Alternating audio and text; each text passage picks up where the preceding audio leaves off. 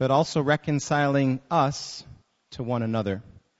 And so as we spend a few minutes thinking about these verses today, I would love for you to come up with in your mind a picture of unity.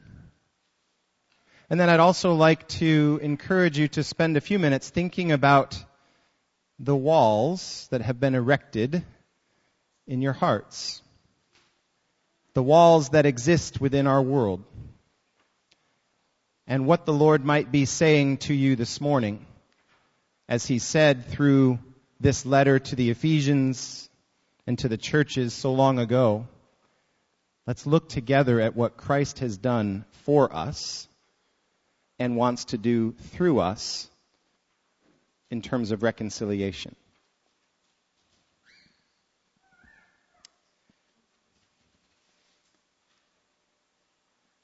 Paul starts out these verses talking about a division that existed. And I'd like to tell you a little bit of a story that may help you put this in context. So the year is 1878, and the area is Appalachia. It's the Tug Fork of the Sandy Hook River between Kentucky and West Virginia. In 1878, somebody stole a pig. Well, it's probably more like a hog, like think big pig, right? And somebody said, "That's my hog." Happened to be the McCoy family. The McCoys said, "Look at the notches in the ears. That's a McCoy notch." And the Hatfields said, "No, that's our hog." And as legend would have it, the dispute between the Hatfields and the McCoys got started. Now, if you're an American, you might recognize those names, but let me give you a little bit more background before I tell you the rest of the story. The feud between the Hatfields and the McCoys living in Kentucky and the Hatfields in West Virginia, probably started about 15 years earlier. The year was 1863, and it's the height of the Civil War, and the Hatfields and the McCoys, actually the majority of both families, fought in the Confederate Army. Except for one man, one family. His name was Asa McCoy, and he decided to fight for the Union Army. And in the course of battle, he had been shot in the chest, but not killed. He was in the process of recovering, and he was going back home to live and to recover. And as he was going home, he was shot and killed by a person in the Hatfield family. That's probably when the feud between the Hatfields and the McCoys began. He was shot for being a Union rebel. And over the course of the next 28 years, the feud escalated and escalated and escalated. Over the course of that time, no fewer than 12 different family members from both sides had been killed until it ultimately culminated around 1890, 1891. There was something called the New Year's Day Massacre. The Hatfields surrounded one of the McCoy homes and just riddled it with bullets. The husband escaped. The wife did not escape. She was beaten. She survived, but their children were killed. So the Hatfields were pursued by the McCoys. They were going to be taken to justice in West Virginia, a family-friendly area for them, and the McCoys wouldn't have it. The McCoys went and fought and brought them back to Kentucky to be tried for this murder, the New Year's Day Massacre. The Supreme Court got involved because it was an issue of extradition. Where can people be tried? So the Supreme Court of the United States got involved in this Hatfield and McCoy dispute. The governors of Kentucky and West Virginia got involved because they thought they'd have to send in the militias to bring some kind of peace between these families. You can see that what started out as one incident, how it escalated over the course of decades to becoming what we now euphemistically call the Hatfields and the McCoys. It's become synonymous with justice and honor and revenge, family honor. It's become synonymous with hostility. And if you're an American, you know that reference to the Hatfields and the McCoys is kind of a reference to hatred and discord and fighting between each other. In fact, parents will sometimes look at their kids and feel like their kids are the Hatfields and the McCoys as they're fighting with one another. We use it like that. That's the image that I want you to think about as you're reading Ephesians chapter 2, starting with verse 11. There was a dispute. There was a long-standing difference between Jews, the Jews of the promise, the Jews of covenant, the Jews who had this sign of covenant called circumcision, and those that didn't, known as Gentiles, non-Jews. And what started out as a promise and a covenant and something that was to be cherished, to be set apart as holy, turned into something that was kind of prideful, like we are special and you're not, and we're in and you're out. And it turned into this dissension and dispute and division that created downright hostility between the covenant people and those who were not of the covenant. So when the writer to the Ephesians here is drawing this parallel and saying, you Gentiles, by the way, that's you and me, most of us who are non-Jewish here, you Gentiles, you used to not be a part of this covenant, but now it's different. And why is it different? Because Jesus Christ came. Jesus Christ came, and in chapter 2, verse 13, it says, but now you have been united with Christ. Once you were far away from God, but now you have been brought near to Him through the blood of Christ. There's a new day.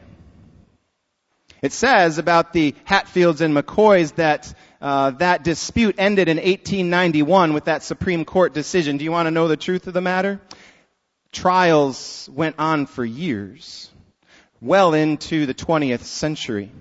And it wasn't until, get this, it wasn't until 1976, well over 100 years after the killing of the first McCoy, that members of the families got together and actually shook hands. 1976. But it wasn't actually until 2003 that they signed a truce to officially end this 120 some crazy odd years of dispute. And they did it on national TV. If anybody's around, in 2003, the early Saturday morning news show on CBS showed the Hatfields and the McCoys signing this truce with one another. Jesus Christ did that for His people long, long ago. Now, by the blood of Jesus Christ. You know what was probably in the mind of the author writing this letter to the Ephesians was the temple. Because as you read, or as Andrew read for us, it says this, for Christ Himself has brought peace to us. He united Jews and Gentiles into one people. Then, in His own body on the cross, He broke down the wall of hostility that separated us. What is this wall of hostility? Well, you can think of it as an interpersonal conflict, but I want to put another picture in your head, the picture that might have been going through the minds of the Ephesians, of the Jews and of the Gentiles at that time. You see, the temple where the Jews worshipped was constructed in such a way that there were walls that separated certain people. So there was an inner court. There was a court where only Jews could go, and then there was this thing called the outer court, and there was a dividing wall between them, and Gentiles could enter the outer court. And that's where, if you can think in the New Testament, where Jesus went in and he was throwing the whip around and taking all the money changers and turning over the tables, that's where that was happening. It was in the court where all the people could gather. But there was a separate court, and it was called the inner court, and that was where only Jews could go. That's the dividing wall of hostility. An archaeologist in 1871, and his name is M. Clermont Ganneau, he discovered, after excavating around this temple area, he discovered a column that was built on this wall. And listen to what he found inscribed on this particular column. These are the words that were inscribed.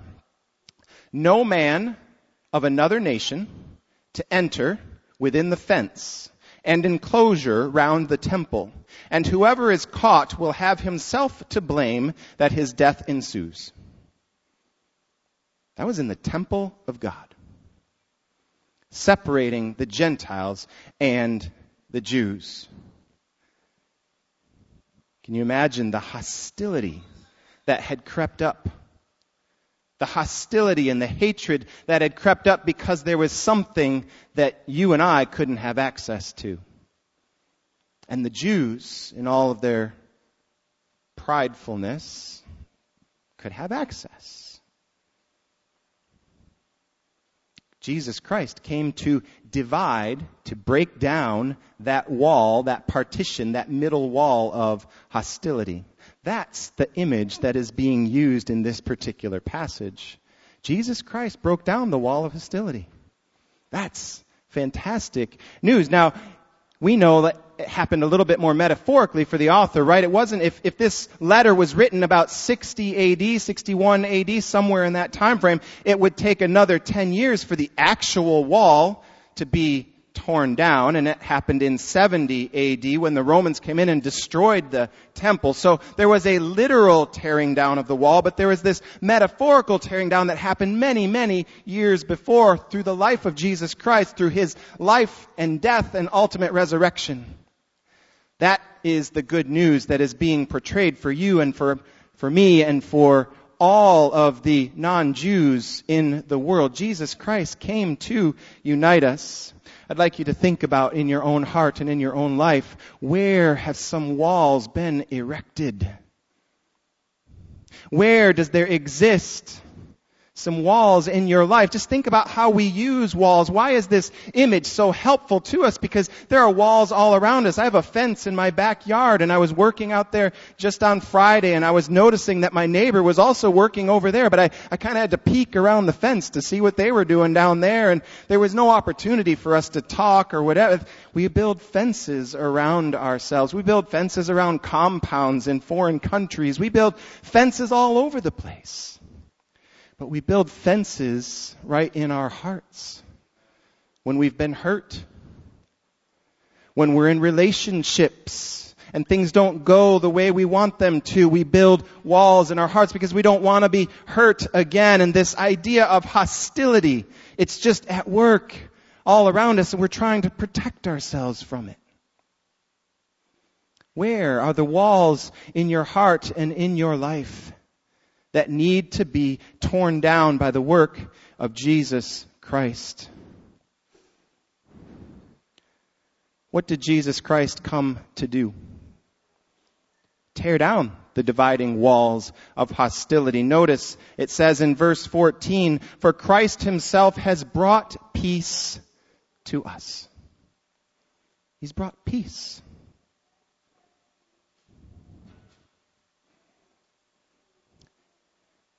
In verse 17 it says, "He brought this good news of peace to you Gentiles who were far from him."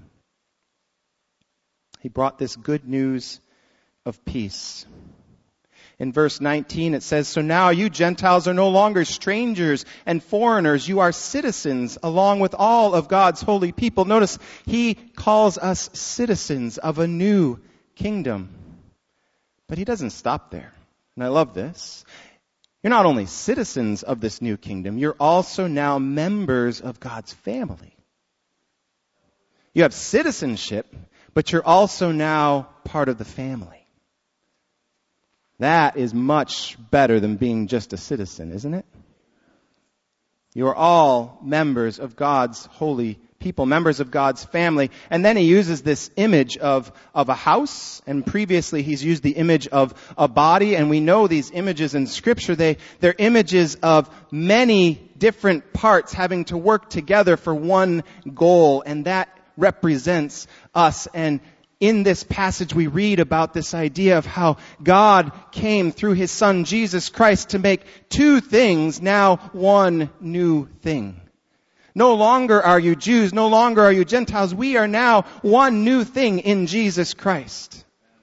Look around you. Just look to the right and to the left and just look at the diversity. Look at the differences in the people that represent the body of Jesus Christ, and all of that beauty and that diversity. It's all being brought together into one new thing, and that is something altogether new that Jesus Christ now calls His church. Why are we here? Why do we gather now? Because Jesus Christ is making us into His church so that we become to the rest of the world that peace, that hope, that opportunity to bring reconciliation, to restore people to Him and to restore people to each other. He's torn down the dividing walls of hostility so that we can become one in Jesus Christ, so that His church can become the example to the world of what Jesus Christ Himself was to us. A unifying, loving, peace-giving presence to the world. That's our calling. That's who we are as Christians. That's what Jesus Christ did for us. As Gentiles, He just ripped it down. Could image the curtain that got torn in two. He ripped it apart so that we could become one new thing. No longer divided by our differences, but united by the common theme of who Jesus Christ is in our lives. I want you to go back to those things that are being held sometimes in our hearts, sometimes in the world around us. We think of the world in all the different ways that we are divided. We think of racism. For those of you that don't know, our youth group this year has undertaken a year-long effort to dig into understanding racism for our youth. And then hopefully maybe for us as adults as well, that it would trickle down and trickle up, right? That we would understand the implications of racism and how things that are spoken and unspoken contribute to division as opposed to uniting us in Jesus Christ. So we need to address that. We need to attack it. We need to understand it in a way that we can break down those dividing walls of hostility. Our youth group is going through that this year. There are so many things that exist in your heart and in my heart that have been put there to defend, to protect, to help us cope with life.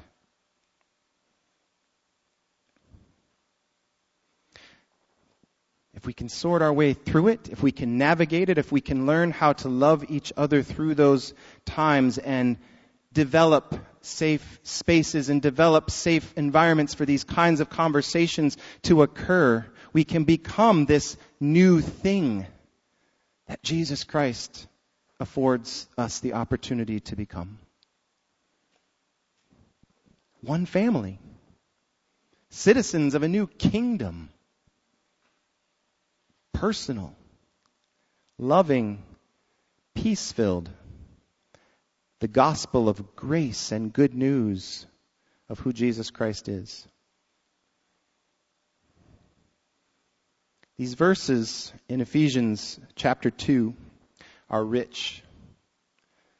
They give us our doctrine of our justification, right? Our salvation by faith through grace, by grace through faith, whatever those words are. By grace through faith. And then it moves into why? So that we could be reconciled to Jesus Christ, reconciled to one another. And we've got some work to do there, folks. We live in a world that is built on division. You listen to news every day that only becomes news because it's divisive and you pay attention to it. Good news just doesn't get press. We're conditioned to live in a world and to respond to things that make us react negatively. But we as Christians can be different. We as Christians have the opportunity to be different, to be a light, to be peace, to offer hope. Let that be the work that is churning in you this week. I'm going to invite the worship team to come back forward, and they're going to give us some space to respond. Give us some space that we can interact with the Holy Spirit who is speaking to you and speaking to me. What is he saying? It might not be based upon skin color. It might be based upon tribe. It might be based upon where you live and the economics of others who live elsewhere. It might be based upon job or class. It might be based upon a whole number of different things. What is it that Jesus Christ is calling us to break down? What walls, in order that we can represent peace and unity and hope? Because that's what he came to do. And he invited you and I to be a part of it. So let's just take some time right now. I'm going to pray, and then I'm going to give you some space to respond, and then the worship team will lead us in a closing song in just a few minutes. Let's pray.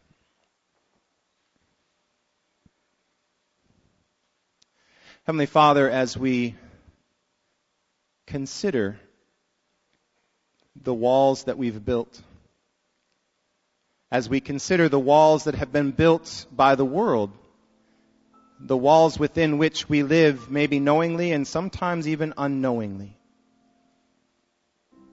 our sins of commission and omission, the sins we do knowingly and the sins that we commit without our even realizing it. Lord, we surrender all of it to you this morning, the best we know how. Lord, there's things that we need to work through, and sometimes we just don't know what that's going to look like. We don't know what it takes.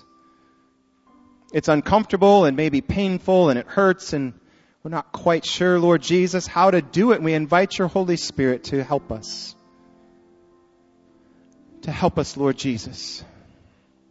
You paved the way through your Son, Jesus Christ. You paved the way through your death, the shedding of your blood, and the giving of your body on the cross for us once and for all, so that we no longer have to suffer under the weight of sin and guilt and shame. Lord, you paid that price once and for all. And Jesus, I thank you and I praise you for that. And I just pray that each and every heart here will feel that, will understand that, will know that, and that will live into that, Lord Jesus, that we can begin to really break down other dividing walls of hostility, that we can become peacemakers and we can become the sharers of good news. You've already done it. So Lord, please do it in us. Renew us again today. In Jesus' name.